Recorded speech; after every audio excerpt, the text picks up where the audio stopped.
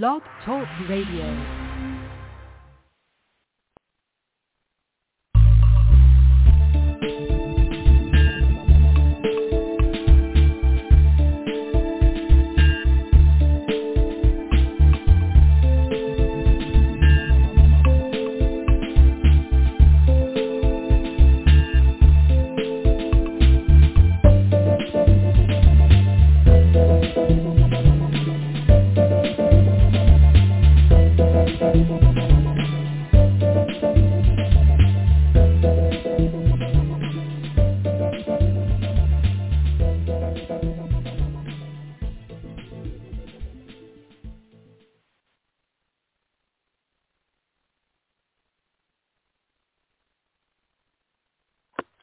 Uh-oh, hang on. Try it again. Hold on. I'm there sorry? You go, Tanya. Yeah. All right, we're live now? Yes. Muted or something like that. Okay, so I'll start again. Yeah. Hello, everybody. Good evening. I'm Tanya Hathaway, and I'm your host with Tanya Talks on Marty Oakley's TS Radio Network and Stephen Burke's 89.9 KLRB FM. Lighthouse Christian Radio. There's quite a thunder and lightning storm going on here, Marty, so stand by just in case I lose service. I know that you'll keep the show going if I have to call back. All right. Because there's a lot to say. It is Tuesday, July 20th, 2021. So I want to thank Stephen Burke for being so amazing and broadcasting these shows live to Oklahoma over the radio there and the surrounding areas. He's not going to chime in tonight because he's out there cutting his lawn, but he set everything up so we're on, I believe. But Marty Oakley, thank you so much for everything that you do. The show is brought to you, our wonderful listeners, and we couldn't be doing this without you. There wouldn't be a reason for us to be doing this without you. Thank you for listening, trusting, honoring the men and women that are doing the right thing, but also we need to chastise who's doing the wrong thing and make what's wrong right. The shoe fits both ways, and I've heard of a saying, there's a fine line between a cop and a criminal. I think that's true in some cases. It definitely is true. And we could elaborate on that, but we don't need to. But the show is also brought to you in conjunction with Marcel Reed and in coordination with Marcel Reed and the Whistleblower Summit. Now that festival, it's a summit and it's annual. And what is that, Marty? That kicks off on, July 30th? No, 26 starts the summit. We'll be on, the guardianship panel will be on Friday at noon, or Thursday, Thursday at noon. And we tried hard to get that spot. And then the film festival starts actually on the 29th and runs through the 30th. Okay, so this ends on Whistleblower Day, National Whistleblower Day. Then, yes. Yeah. And they've been running for, as far as the summit goes, for 10 years. Yes. Prior to COVID, of course, this was not virtual, so this is year 2 for it being virtual. I got I got that email today that everybody's being recognized that needs to be recognized, but they've had so many people now that they're just going to name all the names, because there's just probably not enough manpower, time, and space. Right. For your guardian. And let me tell you, the summit is not just about that, but it is what is most recognized, in my opinion, and I've seen it with my own eyes, standing room only, rightfully so. Marty brings to the table phenomenal panels every year. She has a permanent position there, as far as I believe, and I think everybody else does, because it would be a great loss if she wasn't there. And if you haven't had a chance to listen to her shows on guardianship, as well as other shows that she is a part of and hosts, And we have some great conversations on my show because I'm very grateful to be on TS Radio Network. But sometimes she comes on and we just have great conversations, and sometimes they're heated conversations. But what you will always get out of Marty in all of her shows is excellent content, excellent information. You'll find out whether it's an opinion or a fact, okay? And this is why we need to pay more attention to alternative media, and here you are. So thank you to all of our listeners for doing that. Again, if you want to check out if you want to sign up, it's not too late to watch it free, okay? Look up whistleblowers.com, whistleblowerssummit, and also check out Marty's webpage, ppg.me. You'll find a bunch of articles there. Tanya. Yep. Tanya, you're cutting in and out. Yep. Oh boy. Yep. Is that storm, or is it just typical? Let's see. Let me amp up my internet here. Hopefully that's going to help. Is that a little better? Yeah, you sound good there. Thank you. Yeah, definitely let me know, because it seems I have to keep going in and hitting something to get the best coverage, so I apologize for that. Okay, and I want to say hi to my mom in New Hampshire, and she is a faithful, incredible supporter and follower of the show and supporter of me.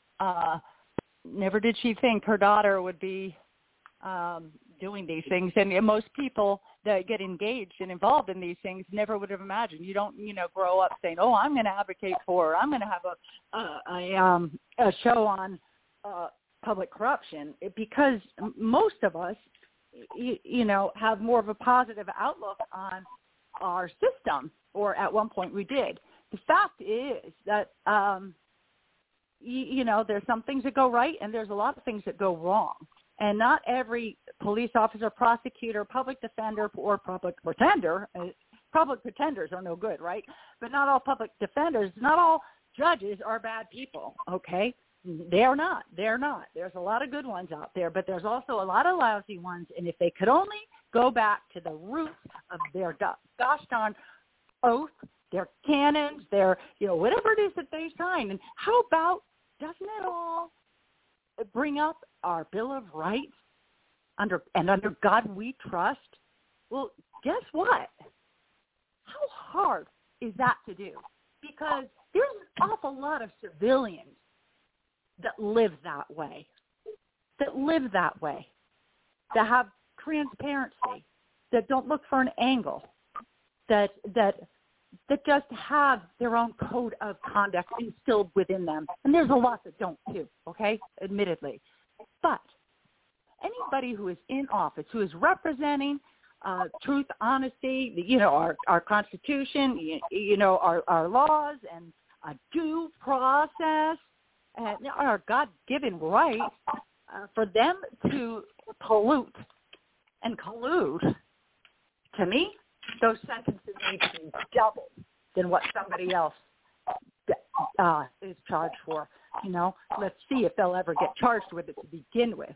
The people that are in office rarely, when you look at the big picture. So, oh boy, this is all about our constitutional rights, people, and there are hundreds and thousands of people that are wrongfully convicted. There are hundreds and thousands of people that right now that have lost their children or their parents to essentially kidnapping, okay? Kidnapping. There's also hundreds and thousands of people have gotten not just a raw deal, but have lost everything when it comes to trusts and probates, because there's something called RICO, judicial RICO, where they're stealing your assets. I know a number of cases where this has happened, and I know that is not. You find out that you're not alone. And once you learn that, in a sense, it's a big relief, because you feel like you might be going crazy and you might feel like you are alone. You're not. That's a big problem, that it's the fact that you're not alone, that it isn't a fluke, that it isn't a mistake. But what it is a motivator, and that's why we are here, to not just vent, but to try our best to make what's wrong right. All right, a couple of housekeeping announcements. Daryl Wiggins received an email. There was an email received on his behalf today to inform him that the results, as we know, of the board review he's recommended for the parole. The recommendation will be sent to the governor, who will either grant or deny the offender's parole. If the offender is granted parole, you will be notified of the offender's release. So this was to his wife, Leslie, and she shared this with me. If you wish to submit written comments, and this will be shared after the show. I did not want it to take away from the promotion of the show, but it's very important, especially for everybody who stood up, heard about this, and did their part in helping.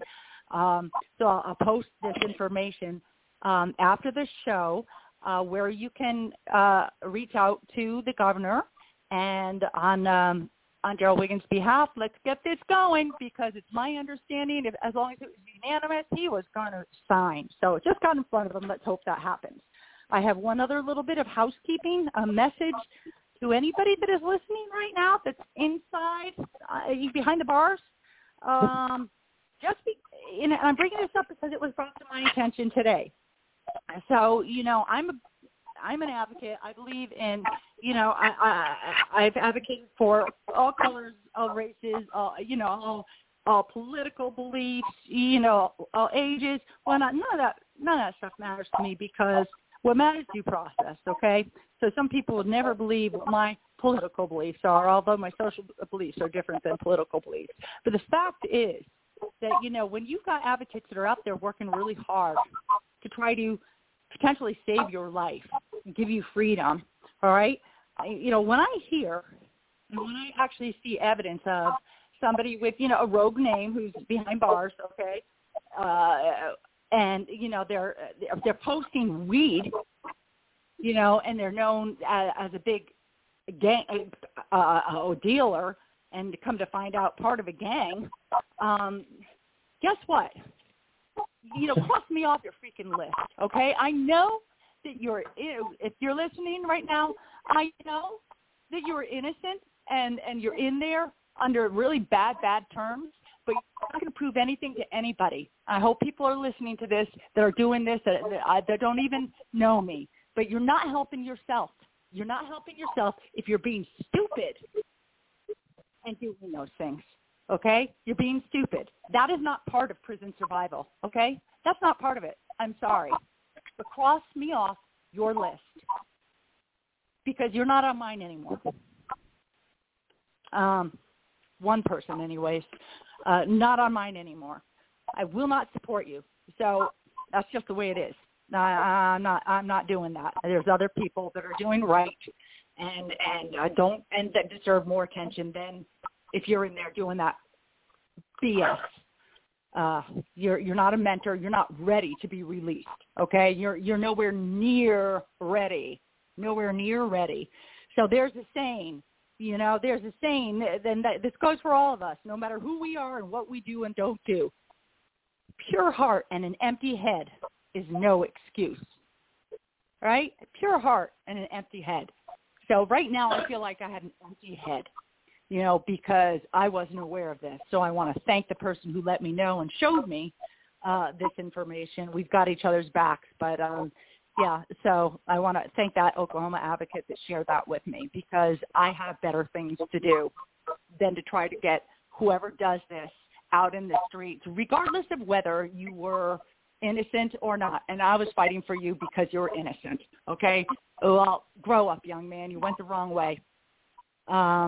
Okay, so that's what I have to say about that. We've got the guys like Ricky Oscar Williams, Perry Lott, and now Daryl Wiggins about to be free. Those are the kind of men that are worthy of fighting for. And that being said, forgive me, I'm just going through my notes. My vent is over, and we're on to worthy causes. And once again, the Lawton 4 is still one of them. But we're on this right now. And this is George W. Skatzes. Angie, you're with us now. Yes. I'm just looking for my notes on the recap. Okay, recap from last week, and there was a written suit for a complaint for a declaratory and injunctive release in April 1993. I'm quoting this right now. One of the major prison uprisings in United States history took place at the Southern Ohio Correctional Facility in Lucasville, Ohio. 9 prisoners and 1 correctional guard were killed. 5 prisoners were sentenced to death, including 4 of the prisoner plaintiffs in this suit, and numerous other prisoners were sentenced to lengthy sentences, including the 5th prisoner in the litigation in the complaint, George W. Skatzes. Number 173-501. I might have missed a number there. The appointed judge is Judge Zargas. George is under a sentence of death. He is in the general population on death row now at the Chilliwack, I'm sure you'll pronounce this better than I will, Angie, Correctional Institution. Angie, what we're going to talk about tonight is the fact that not only was he wrongfully charged, convicted, and sentenced to death in that case, but what got him there also is, I believe, that it's the death penalty too. So know this, that George Skatzes is innocent. If you look on the page Journeys to Justice, and it goes all the way around the internet. If you look on that page, you're going to find a bunch of websites, a bunch of pages, things that are written on him that are about George that tell you more of the accurate story, because there's a lot of stories out there, and there's some caveats to some, and and some just need to be corrected. But what has been shared on Journeys to Justice are the web pages that I've been advised are good to share. There is as well a fundraiser, and we don't push that hard. Y'all know that. And on the page I said, hey, nobody is being asked to donate to anything until you just get to know the story. No one's going to try to convince you of anything. It's either going to be, your decision or not. But this guy has been abandoned by the federal prosecutors, defenders too, public defenders. So we've got Angie Dent on with us, and she is the advocate extraordinaire and has really taken this by lead. She is very close to the family, and she's also very, very close to the family of the initial sentence that was handed down to George, the family of Arthur Smith, because Arthur Smith was murdered, and he didn't do it. He did not do it. We're talking about snitch testimony that is the most disgraceful kind of thing that you could possibly imagine. We're going to talk more about that. But we also have with us Connie Hughs, and she is a private investigator, a paralegal, and I believe I heard from another podcast that you were just on, Connie, that you also are getting your master's in criminal justice. I'm not sure, but welcome to the show. Thank you for your patience. Thank you. Can you hear me? I can hear you. Okay, yes. Okay, yeah. Thank you for having me. Thank you, Angie, for being on with us. I really appreciate it. And there's tons of material, which is bittersweet. It's bitter because it has to be, that of all these things that equate to really a perfect storm for that man that doesn't pretend to be a perfect person, but he certainly did not commit these crimes. And when you compare, not that, I mean, if somebody deserves to be in jail, they deserve to be in jail, but he wouldn't be if the truth was told here. And if you didn't have jailhouse snitches get total immunity when they have had multiple lifetime sentences and egregious violent crimes, where George actually never committed a violent crime that got him behind those bars. He's admittedly his admitted priors were car theft, I think it was, and some weed. So so he's not trying to pretend to be perfect. He's willing to tell the truth, but doggone it, let's tell the truth. And Connie Hughs, we have you with us? Yes. Hi, nice to meet you. Nice to meet you. You're a rock star. You really are. We've got a couple rock stars here. So again, we're probably going to go a little Tarantino style, what I had referred to earlier. Talking to Angie was turpentine style. Together, but Tarantino style, as we navigate back and forth as necessary. But we'll try to stay on track best we can. But there are certain things that you're going to hear us go back and forth on that will be pertinent to point out when it is being pointed out.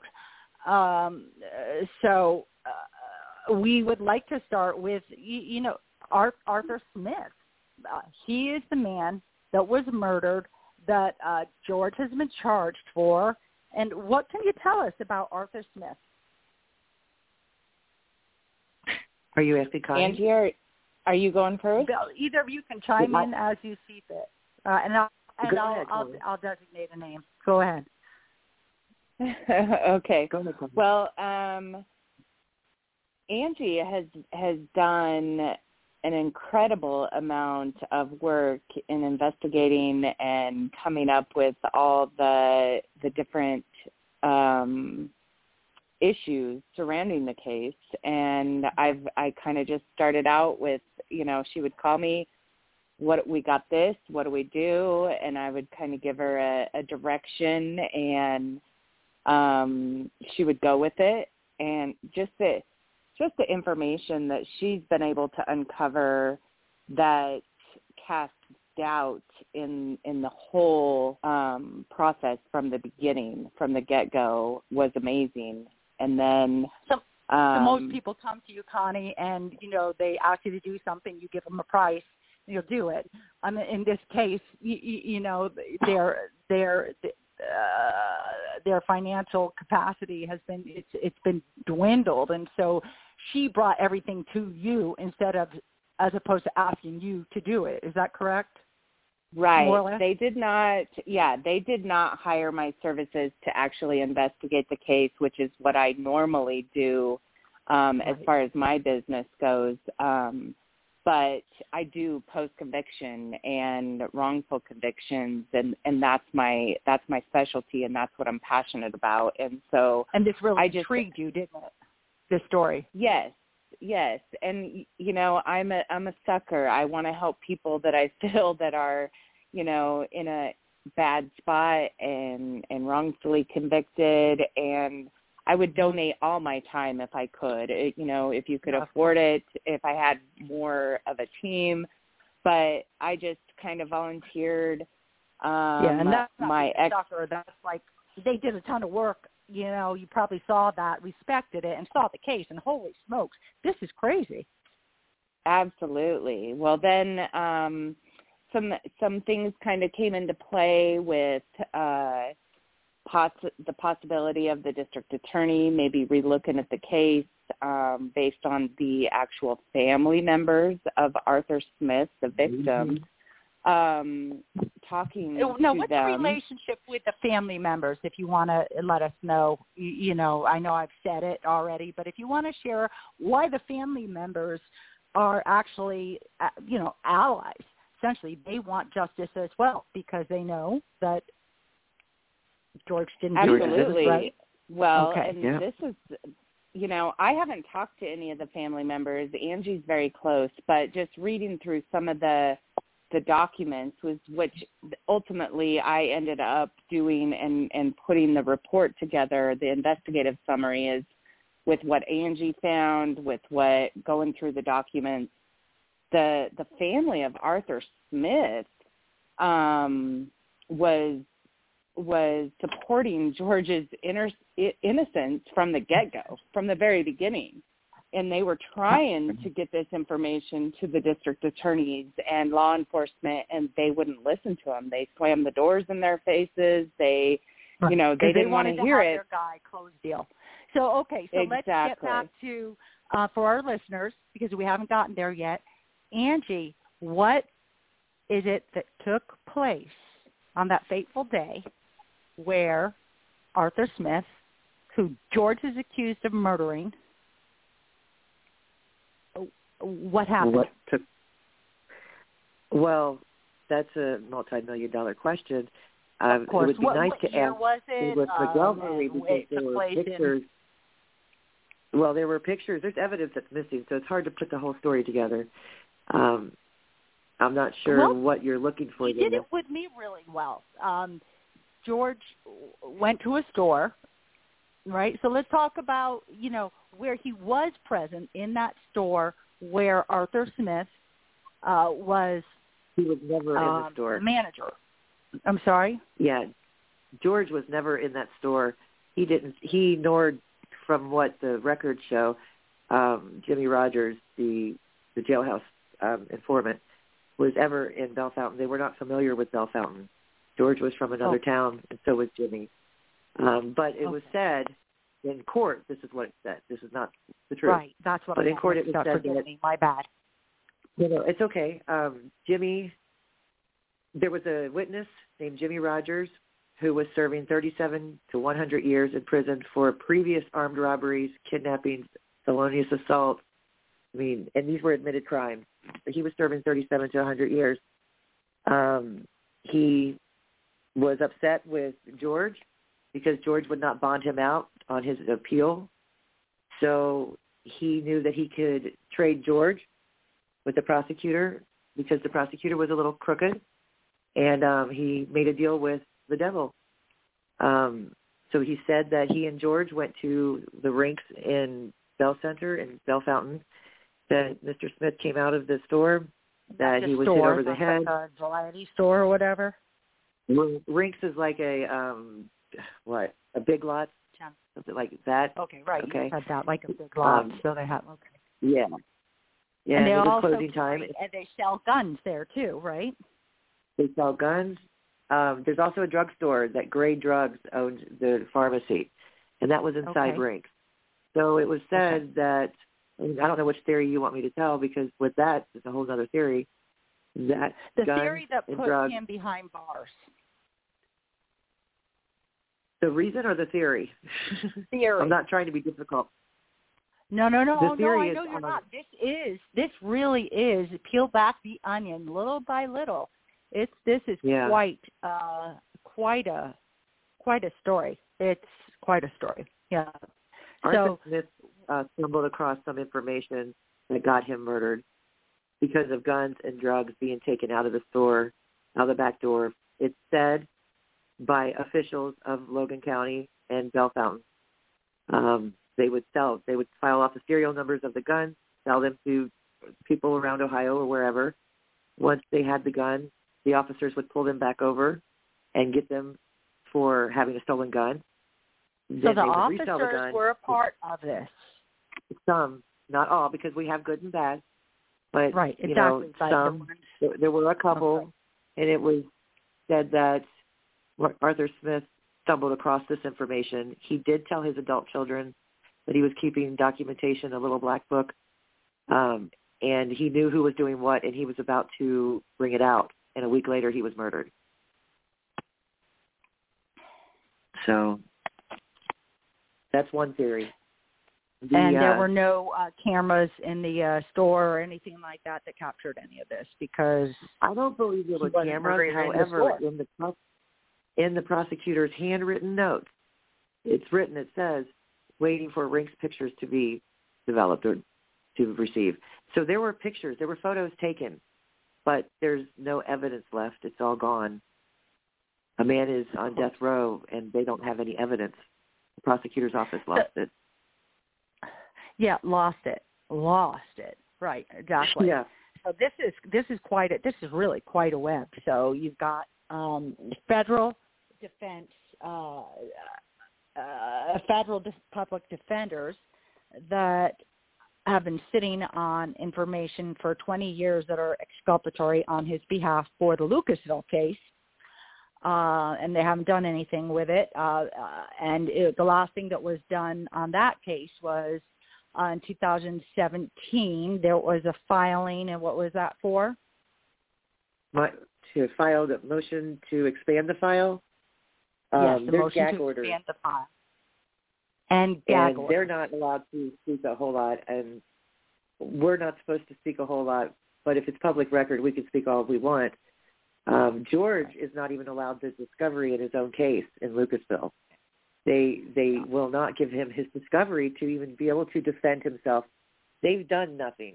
There was an investigator that came in from Los Angeles, California, back in 2002, and really thoroughly investigated both cases, the murder of Arthur Smith and the Lucasville.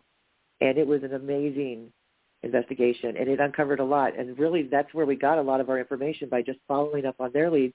Unfortunately, a lot of people that investigator spoke with is dead now, because it's 20 years later. And I've spoke with the federal public defenders. I've had to give them information on where to even locate people, but they still have not investigated, whether it be Lucasville or Bell Fountain. They're not. George is begging us to do something. That's He's being stonewalled everywhere he turns. Everywhere he turns, he's being stonewalled. He feels like that it's political, and the death penalty is a lot of political anyway. And he's afraid. He feels that the attorneys, if they get him off of any of these cases, their career is over. But I'll tell you what, if there's an attorney willing to take it, their career is just starting, because this is amazing. Can you repeat that? There we go back to the oath. They're afraid to lose their jobs, but forget the oath, and forget the fact that other people are losing their lives. They've stolen. People are kidnapped. He is essentially kidnapped, being held hostage for something they know he didn't do. Because he was 36. One of them made a quoted that he wasn't. And the prosecutor said that you'll never find out who really did it, or something like that, right? Yes, they did say that. That is a quote. We will never know what really happened, who really killed the officer Vallandigham. There's he was one officer that was killed inside of the Lucasville riot. Mm-hmm. Fortunately. So, there's also a quote by the prosecutor in court to Anthony Lavelle. It was asked, what the prosecutor said was, we offered Mr. Skates this deal. Had Mr. Skates chosen to talk to us and tell us the truth, he would be on the stand testifying, and Mr. Lavelle would be fighting for his life. But Mr. Skates chose not to cooperate or talk, and for this I make no apologies. And that's what the prosecutor said during court. And that's crazy. So now we get to the jailhouse snitches, okay? And of them call them criminal or informant CIs. Okay, well, I pulled up a little article here, and Connie, I'm going to want some input on you and some more of the pertinent information that you have uncovered and you've worked together with too. I just how this went so bad, but it has to do very much with it's false testimony. It's like nailing it on somebody. Oh, we offered him a deal. Well, George is the man who will not snitch. He has it's an honor. It's a code. It's a code that he does not cross that line with. So he does not snitch. There's a lot of good reasons not to be a snitch in prison. Number one is you stay alive, right? But also you've got to, got to have respect. If you don't have respect, and that's one of the reasons why he was the man who was the voice, the negotiator in the Lucasville, but he's not a snitch. So he hears things, sees things, but he's minding his own business. it's up to the people to do what they're supposed to do, right? It's up to the people to do what they're supposed to do and get to the truth, not trade lives just to get the deal done and be a hero in the eyes of the public and never be able to let out the real innocent people because this is signed, sealed, and delivered, and that's the story, and we're sticking to it, and we're going to do everything we can to make sure that you never know the truth, Mr. and Mrs. Public or advocate or daughter or brother or whatever it is. So there's an article, and it's put out by, let me see, this article is, and I'm going to want your input, Connie, and I'll stop doing talking because I want you guys to do much more of the talking. Okay, the shadowy world of jailhouse informants explained. Google that. Go ahead and Google that. I'm just going to read one paragraph within this. Criminal informants are incentivized by a wide range of benefits to produce information for the government. The most common benefit is leniency for the informant's own crimes. But informants also work for all sorts of other things, including drugs, money, improved conditions of confinement or legal immigration status for themselves or family members.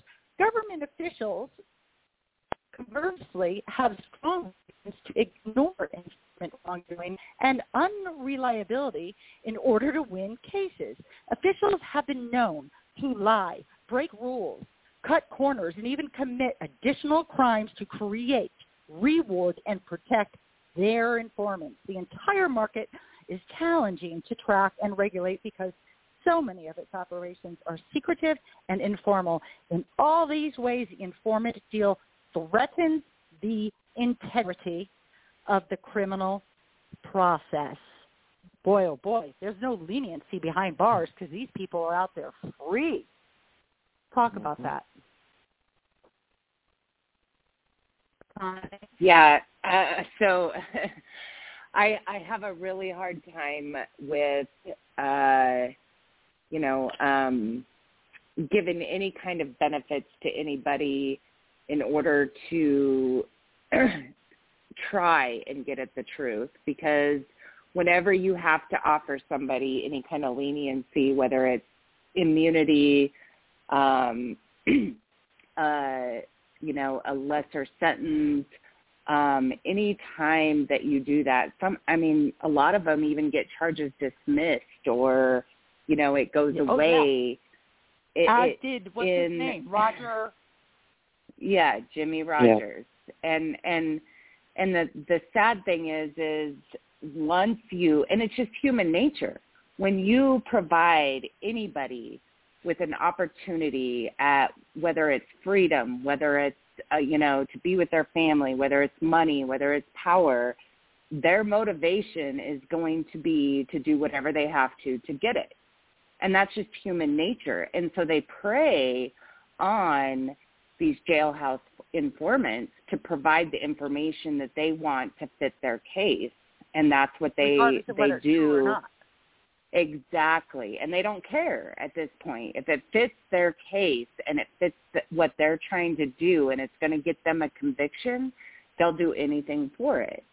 But, if it doesn't fit their case, like Danny Stanley, when he came forward and basically went the opposite direction, they didn't want to hear it. So there are to me, snitches, right? In this case, yes. You want to talk about them? And then, all right, why don't you guys both go ahead? That's pretty much what initiated this whole process to begin with. The murder of Arthur Smith actually happened in 1979, and it was 83 before anything ever happened, and it was because Jack Benton came forward, and he was in prison at the time. And wait, you said 1989? No, 83. But 83. 79. Okay. Yeah, 79 is when the murder took place. Okay. It went unsolved until 83 when Jack Benton came forward and started disclosing this information to law enforcement. And he was in prison at the time and put out some names that instigated more testimony from other people that were in prison serving time that were all associates of this. Yeah, of this Jimmy Rogers. George's. Yeah, so they were all given all these benefits, these promises to keep providing them more and more information. Now, Jimmy Rogers, he wound up not even testifying, didn't he? He was called, shotgun parole? No, Jimmy Rogers actually testified, and his testimony was the only thing that they used, or they used to convict George. That was it. Yeah. Jimmy Rogers, convicted of perjury on 3 different occasions. Okay. And was also initially indicted on all the same charges. He was actually indicted for the murder of Arthur Smith to begin with, too. Right. And also Arthur Smith's wife was charged, too, wasn't she? At one point? I don't know if she was ever officially. Yeah, Jimmy I think Rogers' she was. Wife. Yeah, Jimmy Rogers' wife was. Oh, Jimmy Rogers' wife was. Forgive me. Okay. Yeah. That's right. And they used. I got that mixed up. Yeah, and they used those two to get Jimmy Rogers to come forward and basically put it all on George. Right. Now, there's some pretty fishy stuff that was going on behind the scenes there with the regarding.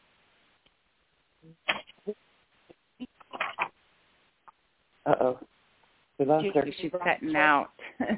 Uh-oh. Hold on. Let me fix that.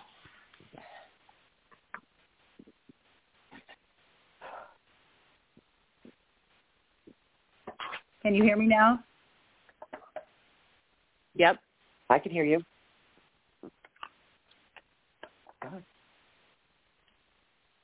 Can you hear me? Keep talking if I'm cutting out. Okay, it's okay, because we want to get you in as much as we can. This is going to be ongoing. Are you there? Well, yeah, I can hear you. Okay, can I ask you one question? Is there anything forensic, is there anything that shows up on this murder against, the murder of Arthur Smith, either in this store or any forensic anything, any proof beyond a shadow of a doubt that points to George? Is there anything at all other than snitch testimony? None. Nothing. Absolutely nothing. There you go. There's forensics on other people. They fingerprinted the family, the victim's family, but not others.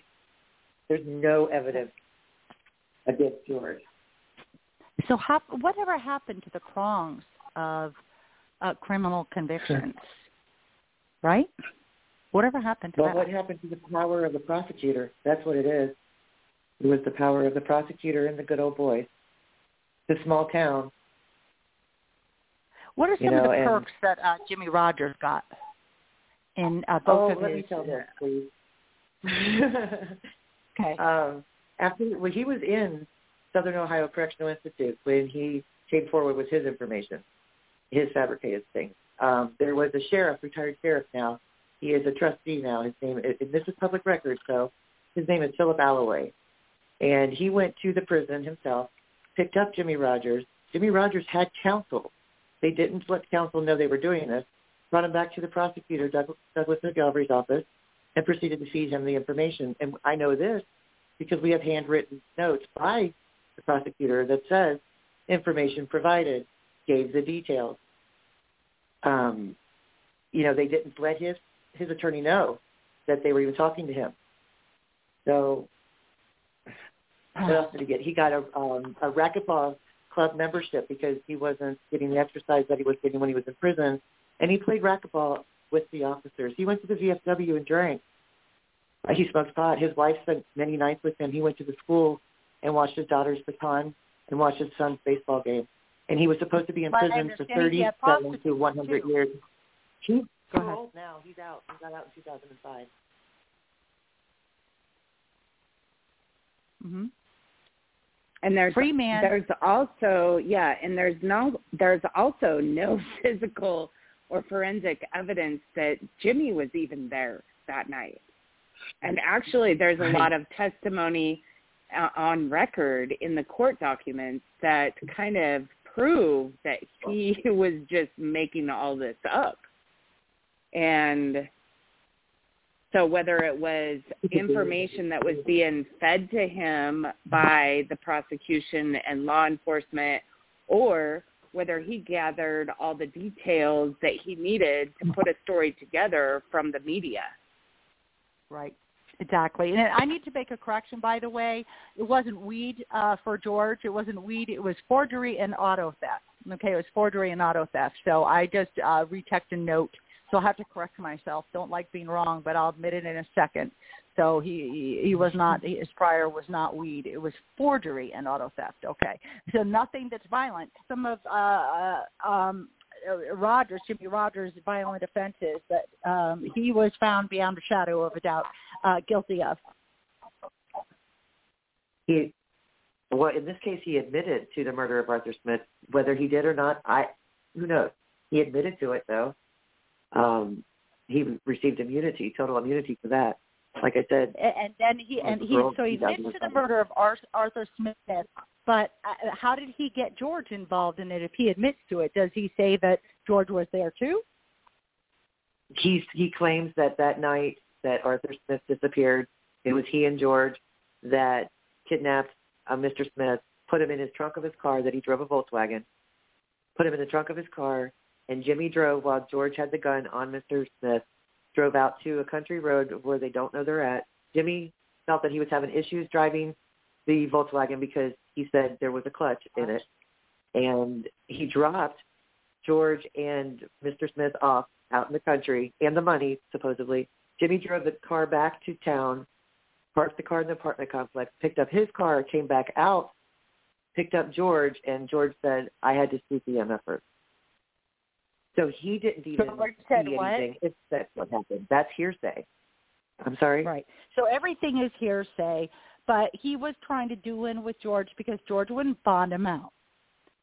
Right. So he would not bond George him was out. Somebody that he knew, so that would allow him to reasonably, persuade the prosecutor to believe that because they knew each other. If I, I'm going for immunity. I was there, but so was George. I was a part of it, but you have to give me immunity, and he got it. So he could reasonably put together the fact that they knew each other. And how long did they know each other for? Like, what was their relationship like prior to prison? It's my understanding from the records that Jimmy and George met at the Boys Industrial School when they were young, under 18. And Jimmy was getting into a little bit of trouble. George had a rough upbringing. Not that anyone's using anything as an excuse. If society accepted him. We'll make sure that we talk about that because it's not the difference between right or wrong, but it's right. No, sometimes some of the backstory. Okay. George had gotten into a little bit of trouble here and there too, like you said about those two convictions. At 36, he had straightened his life up. He had his 5-year-old son, I think he was. He had a wife, a house.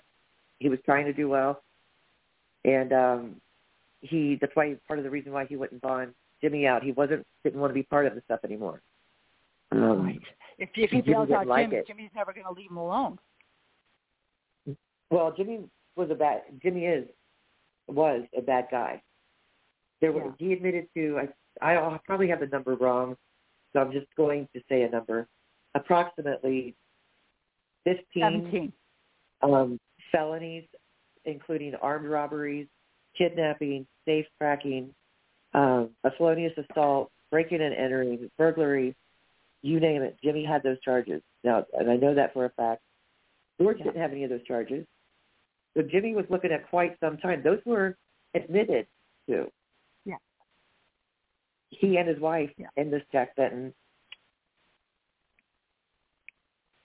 So what's the incentive for Jimmy? Jimmy has everything to lose if he does not do something like what he did. He has everything to lose. You know? Right. Yeah, but he charged his wife. Yeah. Well, he charged his wife with murder originally. And I feel like, which I could be wrong, Connie could correct me, they charged Diane Rogers with the murder first. I feel like that helped secure Jimmy's, whether he wanted to or not, I don't know. But that helped secure the story for the prosecutor. Prosecutor wasn't happy because I guess George, there was business being moved into Bell Fountain. Prosecutor said was known to be selling marijuana and some other drugs, and it was said that he was selling some. Somebody had taken it into Bell Fountain and started dipping into the prosecutor's money. And so he didn't care. George was expendable. George was no one to him. And it was the first name he got in order to possibly solve this crime or to bring about a conviction, because this is the first name he's actually, or the first break in the case, and there's a lot of pressure on prosecutors and law enforcement to solve, cases like this when it's gone on as long as it has. And so when they see, an opportunity and it all, fits into the story they want it to be, they'll go with it. And they make the evidence fit what they want it to fit, because the pressure that they have on them to solve this case. And there's what do you think about grand juries? I know my brother, as I brought up, he's prosecutor, and he's in grand jury an awful lot. And some people have really bad, they feel that grand juries are horrible. But for the case of my brother, anyways, I like it because you present a case to a grand jury, and you hear from them. Does this? You hear from them. It's like a preview of the case. Based on the facts that are put in front of them, not hearsay or jailhouse snitch. You know what I'm saying? That's not true, Tanya. It's arduous, but it's not in this case. That is by far not what happened. There were people that testified in the grand jury against George that had no idea about this case. They were fed information. It's on audio interview that they were fed information, and they testified at the grand jury, but they were not called to testify during the trial. They weren't even involved in the trial. They received benefits and never even followed through in the trial. They recanted their stories. It was said that when George, no one ever thought George would be found guilty. Fair? Is that what you're saying? They set it up before grand jury, so that way when they went to grand jury would indict him. Because but it was not even based on fact. They didn't use the information. There's no forensic evidence. There's no beyond a shadow of a doubt. And if you have a judge that is not giving need to make a determination of, or if the judge is allowing the suppression of, if they're not being properly ordered on how they're supposed to rule, if there's exculpatory evidence being denied, and my God, George is not even allowed to have his own transcripts for his own defense. This is unconstitutional. That's what it is, and that's the bottom freaking line. Go ahead. And you got to realize with the grand jury, they're just deciding if there's enough probable cause to actually charge people. So they don't have all the information. They don't have all the evidence. They don't have, everything that you would bring into trial in order to make a decision. They're just make a decision. Right. if what they're presenting to the grand jury is legitimate issues and evidence and actual probable cause that was legally obtained, that is not just jailhouse informant testimony or hearsay. And that was what was submitted to the grand jury in George's case was jailhouse snitch testimony. Does the grand jury know what was at stake and what was given to this career criminal for these lies? Well, and that's the thing is, most of the people that testified were part of that whole, group of people.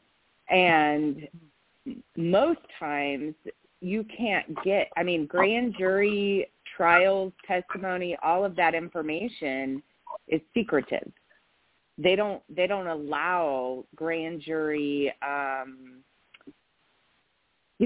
the evidence that's presented. A lot of times they don't allow that to the public.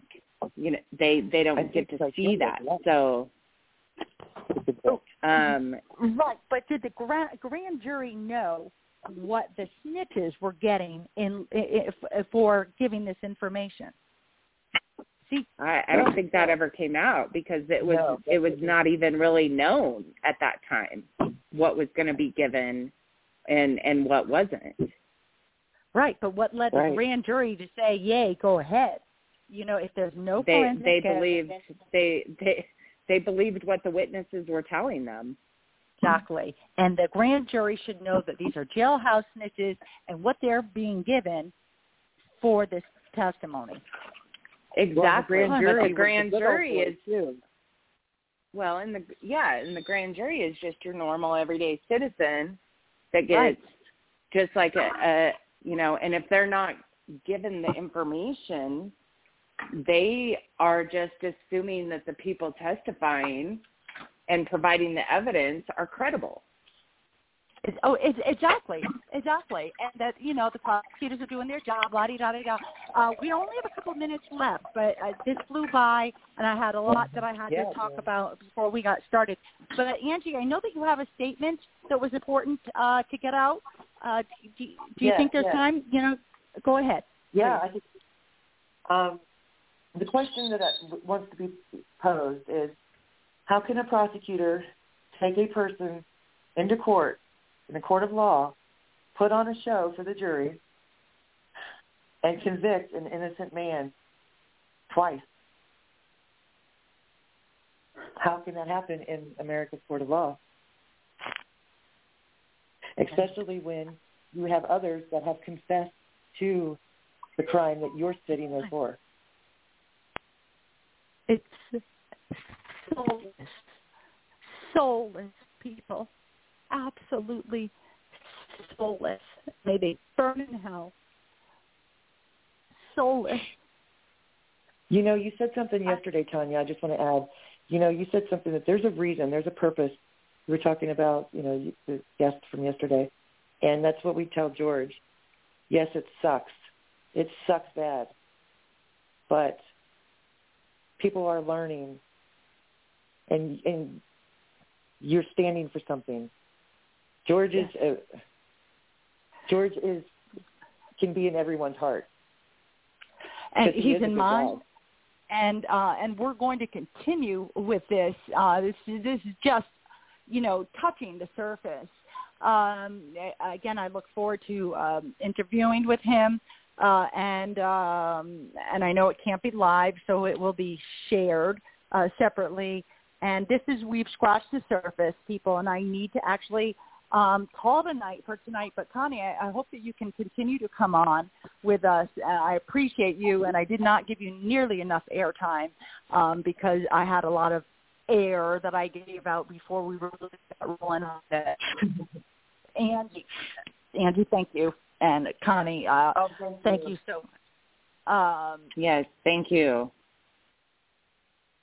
And what I want to say is to our listeners, please tune back in on this Sunday. All right, I'm not sure for the whole show to be about this. We're going to as long as it. George Skatzes and who done it? Who killed Arthur Smith? But let's get justice for all, and that's including Arthur Smith's family. All right, I'm Tanya Hathaway, and I'm your host of Tanya Talks, where you're your night, and God bless.